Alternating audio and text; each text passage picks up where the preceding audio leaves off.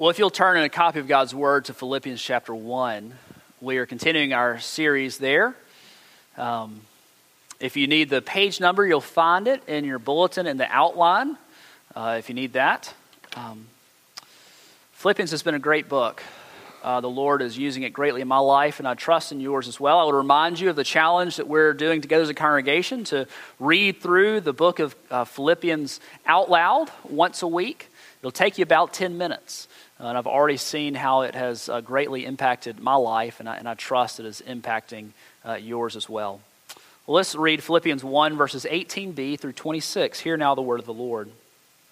Yes, and I will rejoice, for I know that through your prayers and the help of the Spirit of Jesus Christ, this will turn out for my deliverance, as it is my eager expectation and hope that I will not at all be ashamed, but that with full courage now as always, Christ will be honored in my body, whether by life or by death.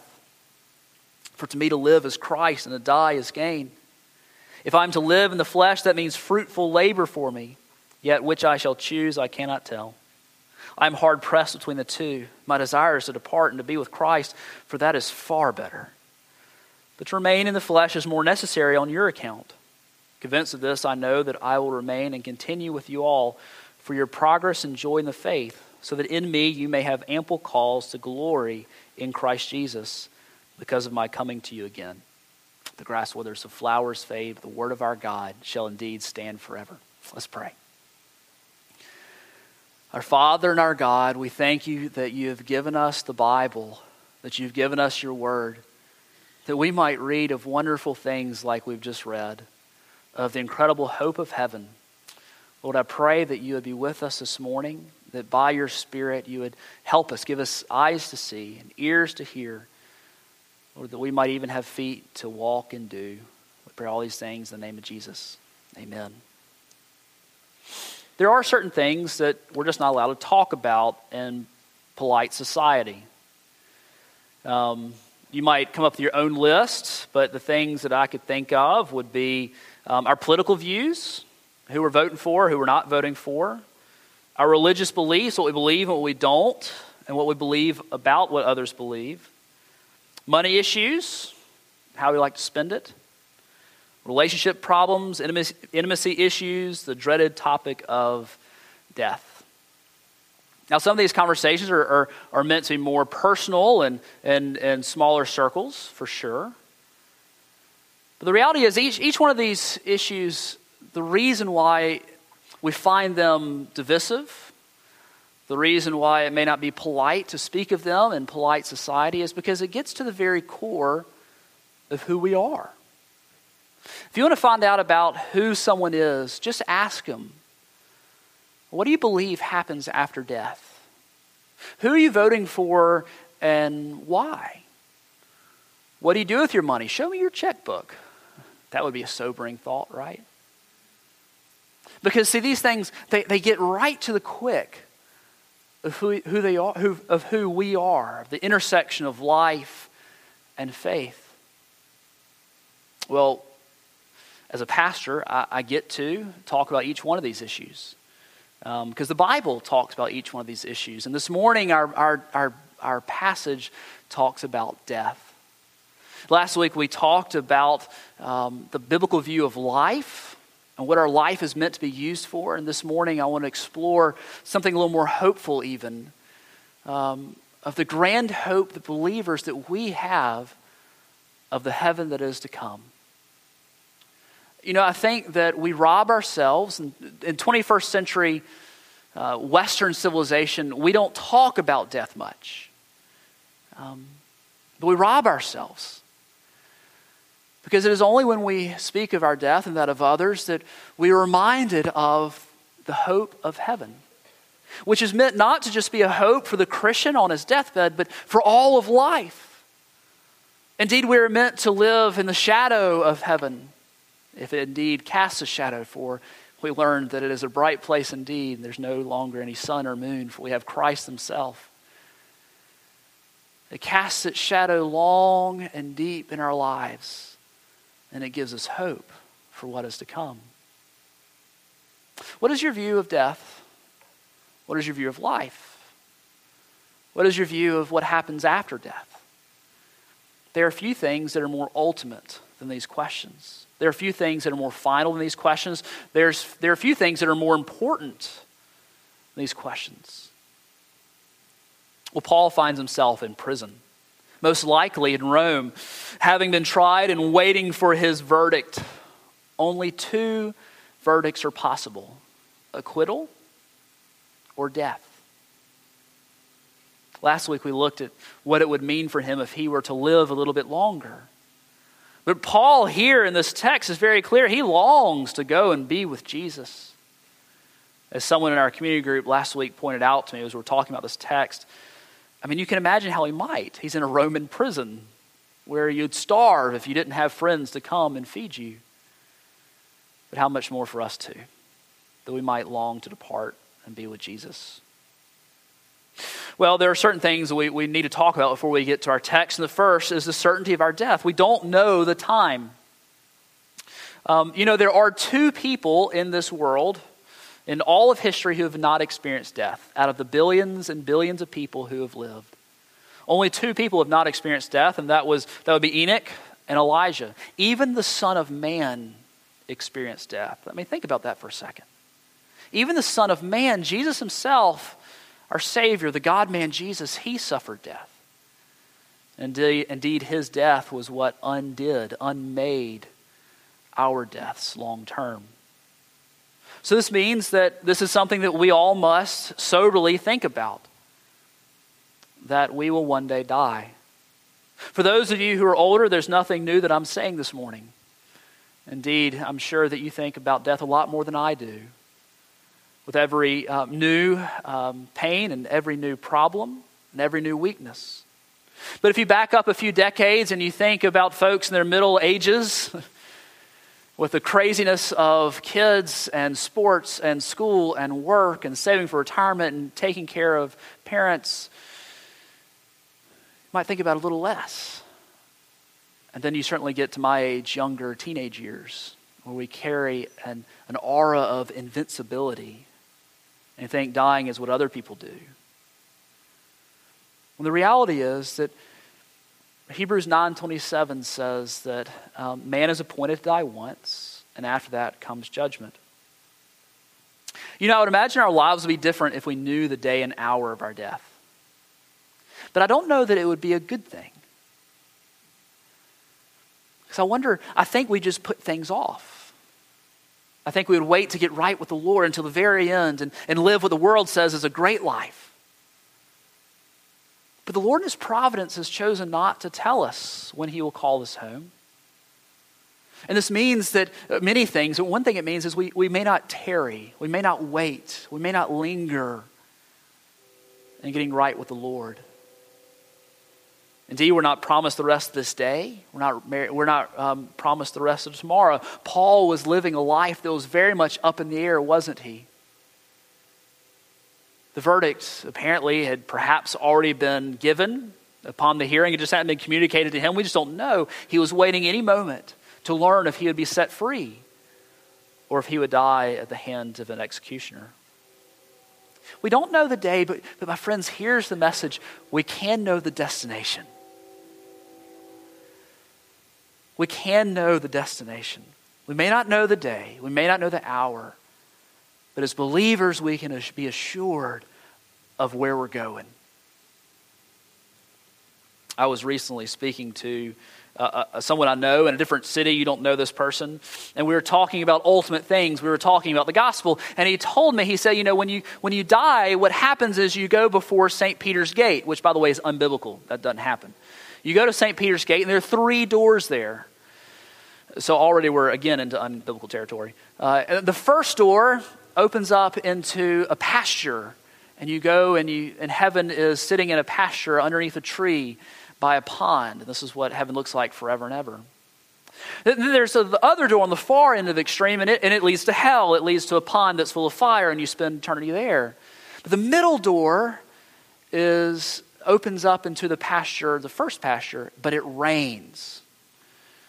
And so these 3 options upon our death of where we'll go. Now he was hoping for that middle door, that middle door of a pasture where it rained, because he knew he wasn't good enough to get to the real door, the real place of heaven. Now, we had a long chat about how that wasn't exactly a biblical view of death. But fundamental to his error was the idea that he had to earn his way to get to the good door. But my friends, our destiny is not determined by our actions. Our destiny is determined on whether or not we've received Christ as our Lord and Savior. And if his actions have been applied to our account. It's as simple as that. Because see, our default destination is hell. Romans 3 tells us, none is righteous, no, not one. No one understands, no one seeks for God. All have turned aside. Together they have become worthless. No one does good, not even one. It goes on to say, for all have sinned and fall short. And that means continue to fall short of the glory of God. Hell is a place of unending fire, death, and separation from God. And there are many awful things about hell, but there are two that stand out. The first is it is eternal. It never ends. In eternity, 1,000 years makes no sense, because without a beginning and an end, you cannot measure time. The first is that it is eternal, but the second is it is what I deserve, and is what you deserve. God is just. He is a God of perfect justice. And the wages of sin is death. But there's that 3-letter word, but the free gift of God is eternal life in Christ Jesus. And this is the hope of the believer, and it is the hope, the sure and certain hope of heaven. Because here's the thing. For the believer, there is salvation, there is deliverance, there is redemption, there is the certain knowledge of heaven. For Christ took hell on the cross for us. He was punished in our place, and now we can say there is therefore now no condemnation for those who are in Christ Jesus, because he has taken it for us. This is the starting point of Paul. For those who trust in Christ for the salvation, death is what ushers us into the very dwelling place of God.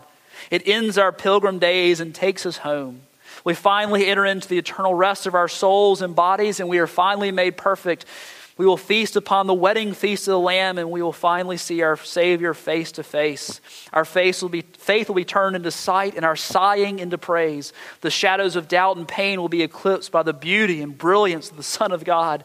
We will join our brothers and sisters of different colors, tribes, nations, ethnicities, and backgrounds around his throne, forever praising God as those who have been made new. In the new heavens and the new earth, the greens will be greener, the pines will be pinier, and the grass will be grassier, and the smells will be delightfully smellier.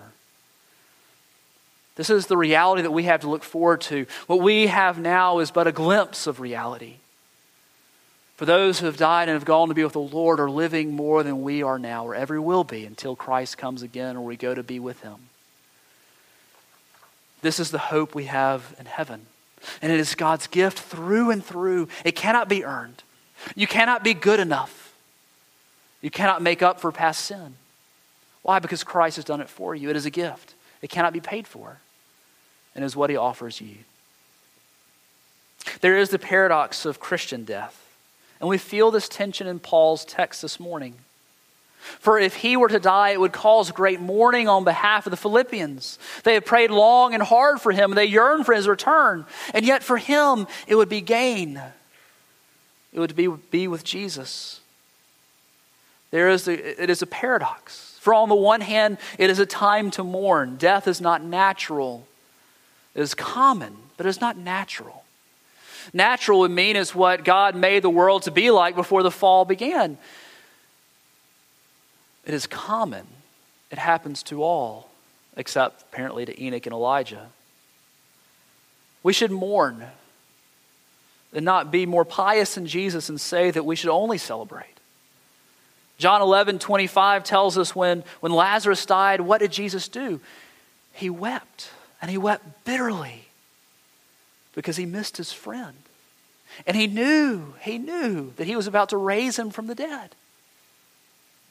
Matthew 5:4 tells us, blessed are those who mourn, for they shall be comforted. Death is an effect of the fall, and therefore it is not only permissible, it is a good thing to mourn when we lose those whom we love. But it is also time for hope. 1 Thessalonians 4:13, this great text tells us, "We do not want you to be uninformed, brothers, about those who are asleep, that you may not grieve as others do, who have no hope." See, the fact is we grieve as those who have hope. We grieve as those who have hope severalfold. The first, perhaps, that if the person who died was a believer, then we know that he is with Christ. But also that we who mourn will be comforted. And we have a God who binds up our hearts. And one day will return and make all things new. And all the bad in this world will be undone. And we'll be showered with blessings forever. Which brings us long-windedly to our text. Verse 21. "For to me to live is Christ, and to die is gain." The word gain here means profit. It's economic profit. It's profit you get at the end of the month when you do your books and see if you're in the red or in the black. This is a windfall of windfalls. When the dust has settled on the books and they've all been balanced, this is a great benefit to Paul. To live as Christ, to serve Him for another season of time, but to die would be to be with Jesus. And his days of trouble and turmoil, of working hard to spread the gospel, of being beaten and being left shipwrecked, being left for dead and being stoned and being betrayed by those whom he loved and he served, those days would be over. He'd be with the Lord.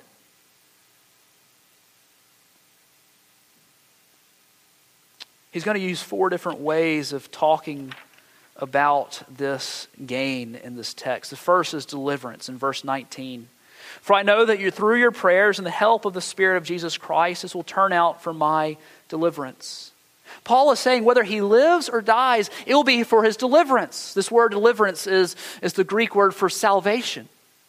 It will be his salvation whether he lives and continues to be sanctified by Jesus on this earth, or it will be his salvation if he is saved and his soul is perfected and he's with the Lord forever. It will be his deliverance whether he lives or dies. He is a man who is in dire straits. And indeed for him, he knows that to depart and to be with the Lord would indeed be gain. It's hard for us to speak this way, isn't it? It's hard for us to think of death as something bringing to us benefit. But can you imagine, I mentioned earlier, there are 30,000 estimated Christians in the death camps in North Korea. That's a UN estimate. It's an official estimate. 30,000. What's that? 6 times the population of Bruton? Just because they love Jesus. And they eat a small morsel of food when they wake up. They go and work 14, 15, 16-hour days. They come back, they eat another small morsel, and they fall asleep, only to be woken just a few hours later to do it all over again.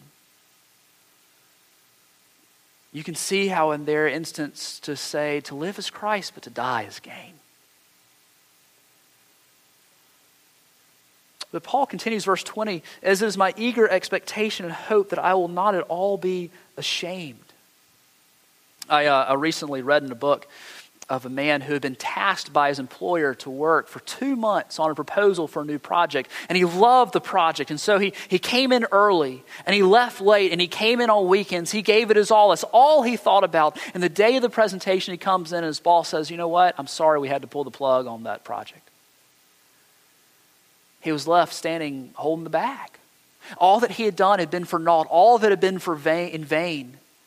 My friends, our walk with the Lord, these long days of pilgrim trials, this will not be all in vain. We will not be ashamed at the last day. We will not be ashamed in the experience of death. That is perhaps for the believer the scariest thing, right? We know what happens after death, but the experience of death is painful. And only the Lord knows how and when and how long it will come for. But I love that passage in 1 Thessalonians 5:24. "He who calls you is faithful, and he will surely do it." We will not be left ashamed. He will not forsake us or leave us. He will not leave us or forsake us upon the moment of our death, but indeed we will take our last gasp here, and our next gasp will be taken in the pure and holy air of heaven, nor will we be ashamed at the day of judgment when we appear before him. For indeed we will hear those words, well done, good and faithful servant. This is the hope of the Christian.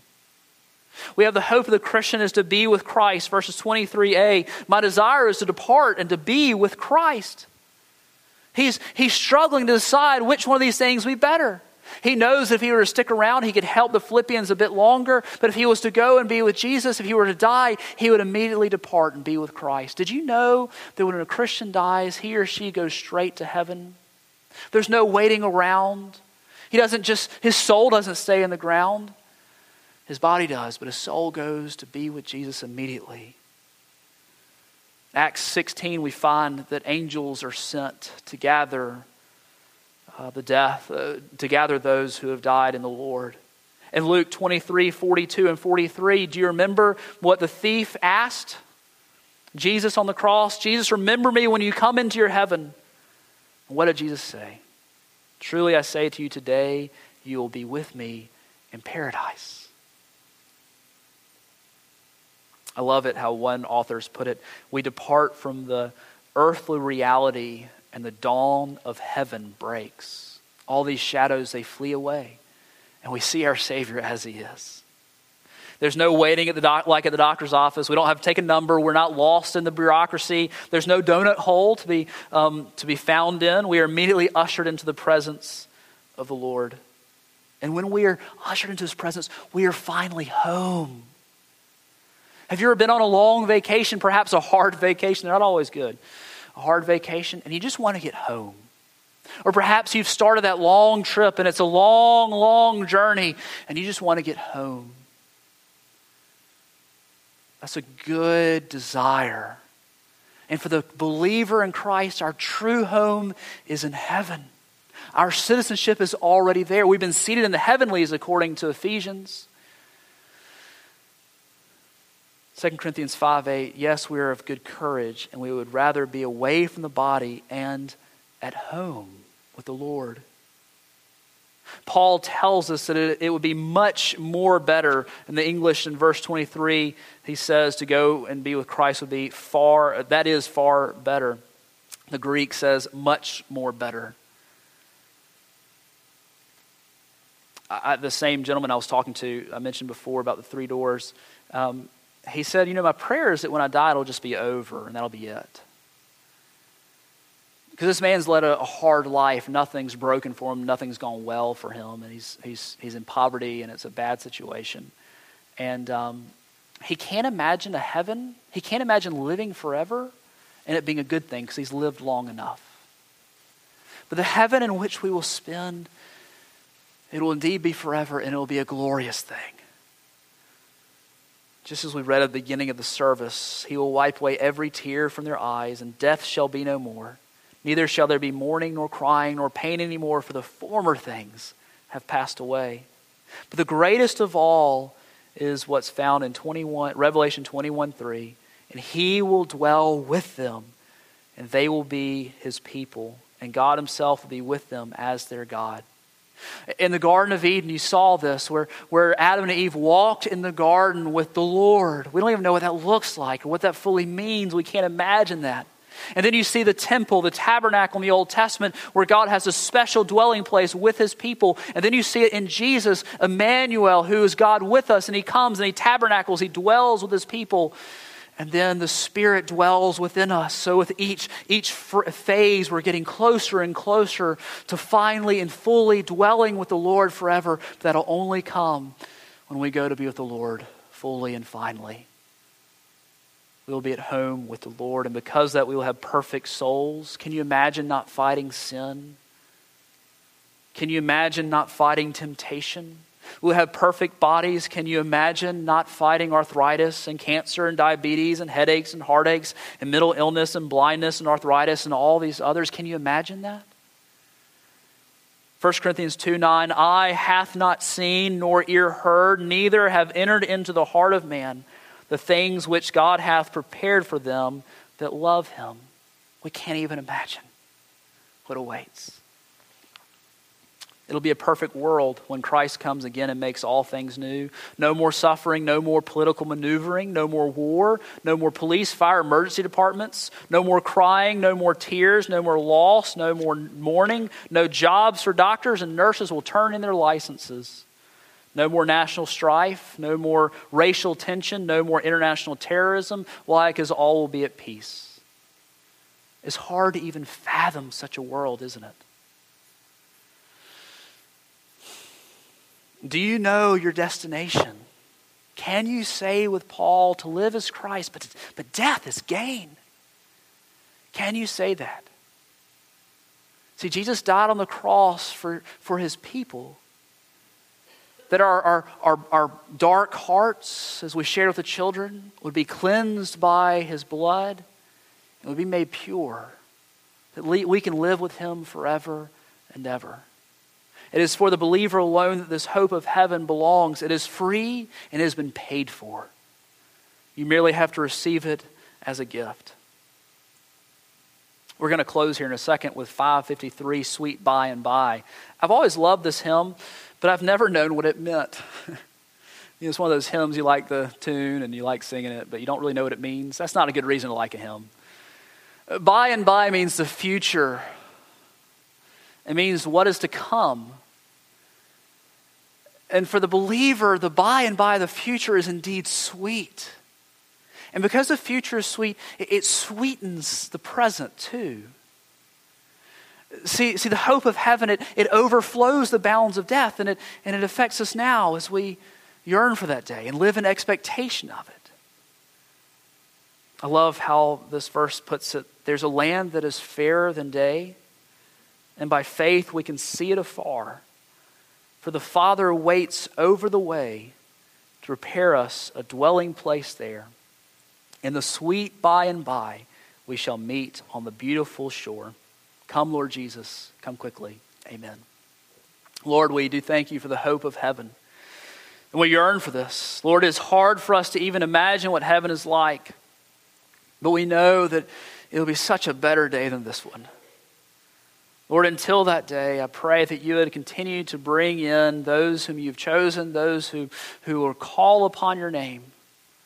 That you might work in our midst, Lord, and even those who don't know you today might know you today. They might surrender to their Savior as you work in them by your Spirit. Grant us revival, Lord Jesus. We yearn for heaven, and we thank you that our future is secure in Christ. We pray all these things in the name of Jesus. Amen.